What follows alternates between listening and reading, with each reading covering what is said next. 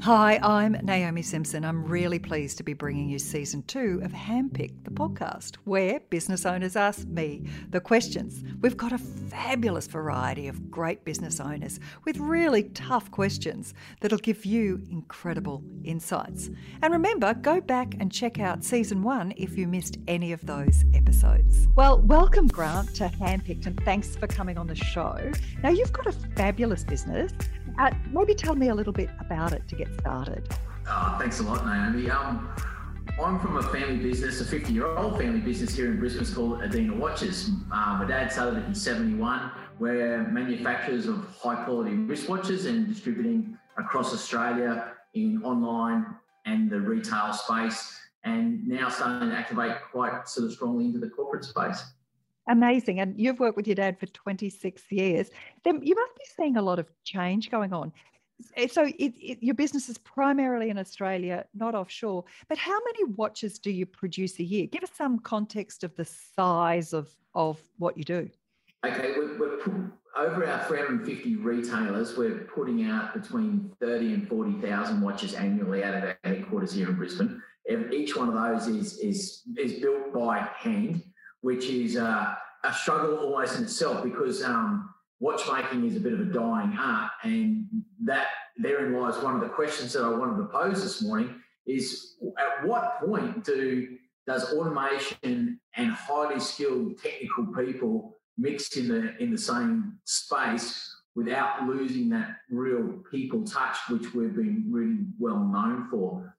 We're scaling, but to keep highly skilled watchmakers, the apprenticeship system here in Australia is very, very different from the one in Europe. And so we have to keep producing our own watchmakers, but that's difficult at best. You know, we have highly skilled people, but there are machines around that can do a job. But when do you introduce those, and at what cost? Yeah. So if we step it back a bit and we think about customers and what do they value, like 30,000 customers a year or 40,000 is a lot of customers.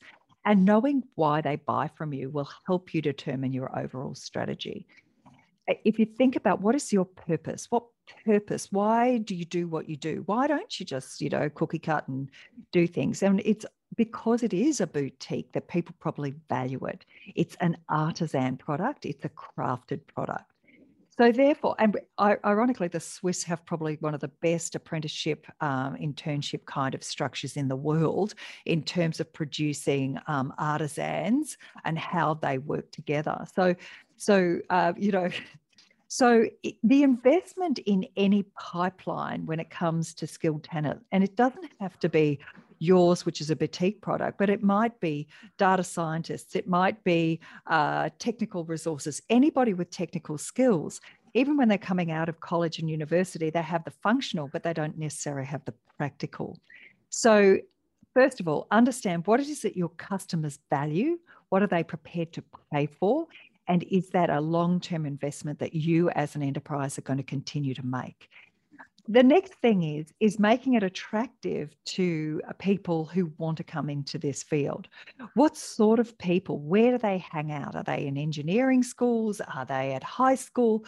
What are the sorts of people that would find great satisfaction in being a craftsperson and being an artisan in this particular area? And I would argue that profiling your business, maybe that's why you're here on the Handpicked podcast, but making sure that people know what you do. Like, I'm pretty sure that many of our listeners would have had no idea that there was an Australian manufacturer of watches, 40,000 a year. Gold watches are coming back into corporates, and that therefore people just knowing the story will help attract people to the industry, because they'll say, wow, that's incredible, and I would love to be able to do that. An incredible skill. So profiling, PR, working with people. I know you've got a program as you bring people in anyway, but also telling those success stories of somebody coming in, a young person, an older person reskilling, and then telling those stories will really help you continue to attract talent and also build the story for customers. They might not even know why they're buying from you. It's got a really nice story I see in the background right now. Is one of our, he's the same age as me, so I love to say a young fella. Well, one of the boys has just joined us. He did his apprenticeship with us back in the 80s, He's gone off and had his own business for the last sort of 15 to 20 years. And just through pure luck, really, I was chatting to him about this and that. I said, oh, we've got a role here. And he's rejoined us. So he's had 20 years away from the business, now come back into the business with a wealth of skill, and is bringing that to our young people that we've got on the bench. So we're actually quite lucky to have sort of Paul back with us. But yeah, as the Swiss are definitely the benchmark in Swiss watchmaking, and we're talking actually with the Swiss watchmaking school to try and encourage the Swiss watchmaking school to set up here in Australia. The customers is really at the heart of everything we do, and that sort of leads into another question that I've got with the nature of retailing changing and the space where people are shopping a little bit more from home, but they still like to go to the shops for an experience. You know, we have 350 stores nationally that are selling our watches, but we also have a growing online presence and an online channel. We have a vision to bring a flagship store here to our headquarters. And my question is, at what point do you start muddying the water of who you are and what you are, and how your consumers, whether they're business customers or wholesale customers or retail customers, see you as a business? Yeah, customers are really fluid in the sense that they might buy from you as a corporate customer one day and then be a direct customer. So it is all about brand. It is all about what you stand for and allowing people to interact with you in the way that suits them. And understanding the cost to acquire customers through all of those channels. You're absolutely right. There's actually been a resurgence in the local store and smaller places because people are feeling very comfortable and they're wanting to support local businesses. So telling that story about being a local business, being an Australian business, building the brand, and then also partnering with those retailers and making sure that you're doing some joint marketing so that it's not you doing it on your own. Getting those customer referrals or the customer feedback. And one of the things I know myself, having sold in corporate forever, like Red Balloon experience vouchers, reward and recognition space. Oh, we were in the same business. Was with making sure. And then I said, look, if this worked for you, who else do you know? And, if you were selling, and I know you were, that you sell gold watches into schools and length of service, they all know each other. And then so customer get customer is a very effective way. I think the hardest thing for businesses now to justify is really large sales forces, in the sense of, because that salary alone, when margins are being squeezed at every level, and they always are, whether it's the cost of your raw material, whether it's the cost of your premises, whether it's the cost of your people.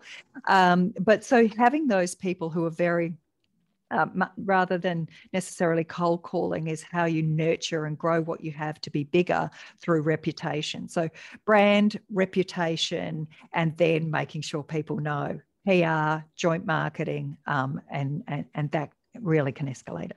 In saying all of that, would that be the next step? In the COVID environment, governments on every level, local government here in Brisbane is the Lord Mayor is very, very powerful advocate of supporting local business and procuring for the Brisbane City Council through local businesses. The Queensland government is trying to do the same, and I would suggest the federals are trying to do that. In that sort of environment where there's more opportunity for an Australian manufacturer to shine, let's say, how is the right messaging technique to let government know that we exist? Like, we have quite a strong clock department, and we do all the government clocks for Queensland, but I can't seem to crack the egg down in New South Wales or in Victoria. And it's interesting. They've still got cool schools and hospitals just like we do here in Queensland.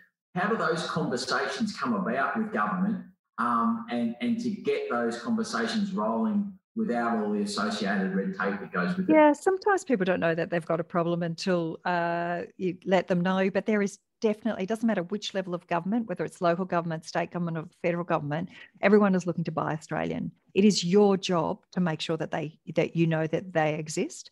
And I think you have to start really broad and really large. This is the first thing, just coming on this podcast, people will hear about your story. You've got to get into the press, and people go and challenge people and say, why are you buying offshore when we can do this in Australia? You do not have to send your clocks anywhere offshore, anywhere, we can get them done here. So making sure you've got that real value proposition and going as high as you possibly can.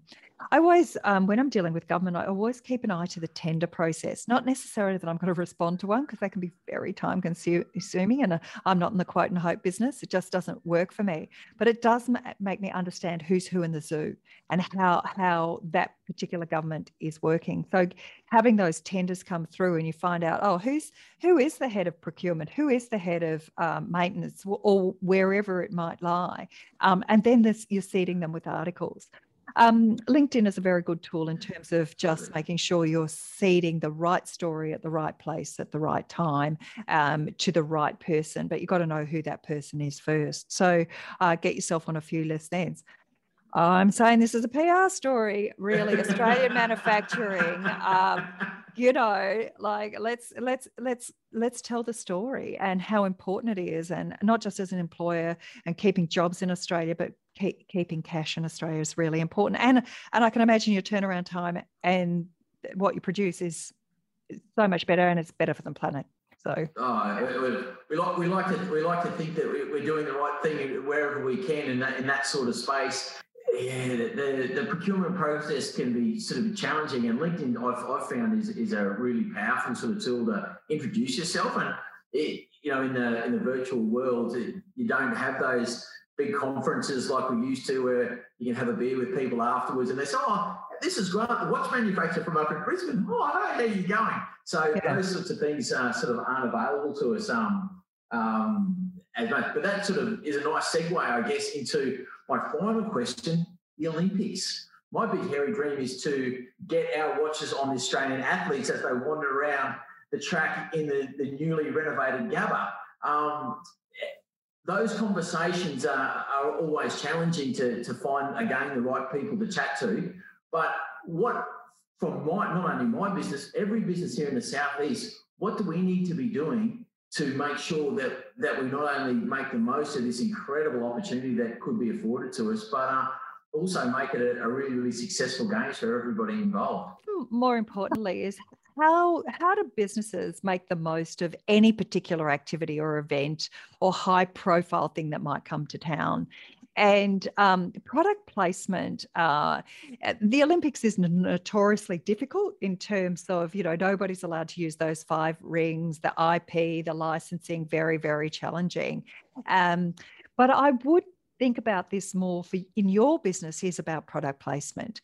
How do you make sure that every Australian actor, artist, entertainer is wearing your product and getting them talking about it? Because we Australians are notoriously, obviously, we're very proud and they don't know. So I think to amplify sports people, making sure that people who are great role models, I don't particularly like the word influencer because it implies that they've only done it for the money, but really for people who believe in Australian product, who believe in Australian manufacturing, and is let them know. And the way to do that, there is promotional agencies that do that, or working directly with their agents and saying, hey, did you know? I know that they're proudly Australian.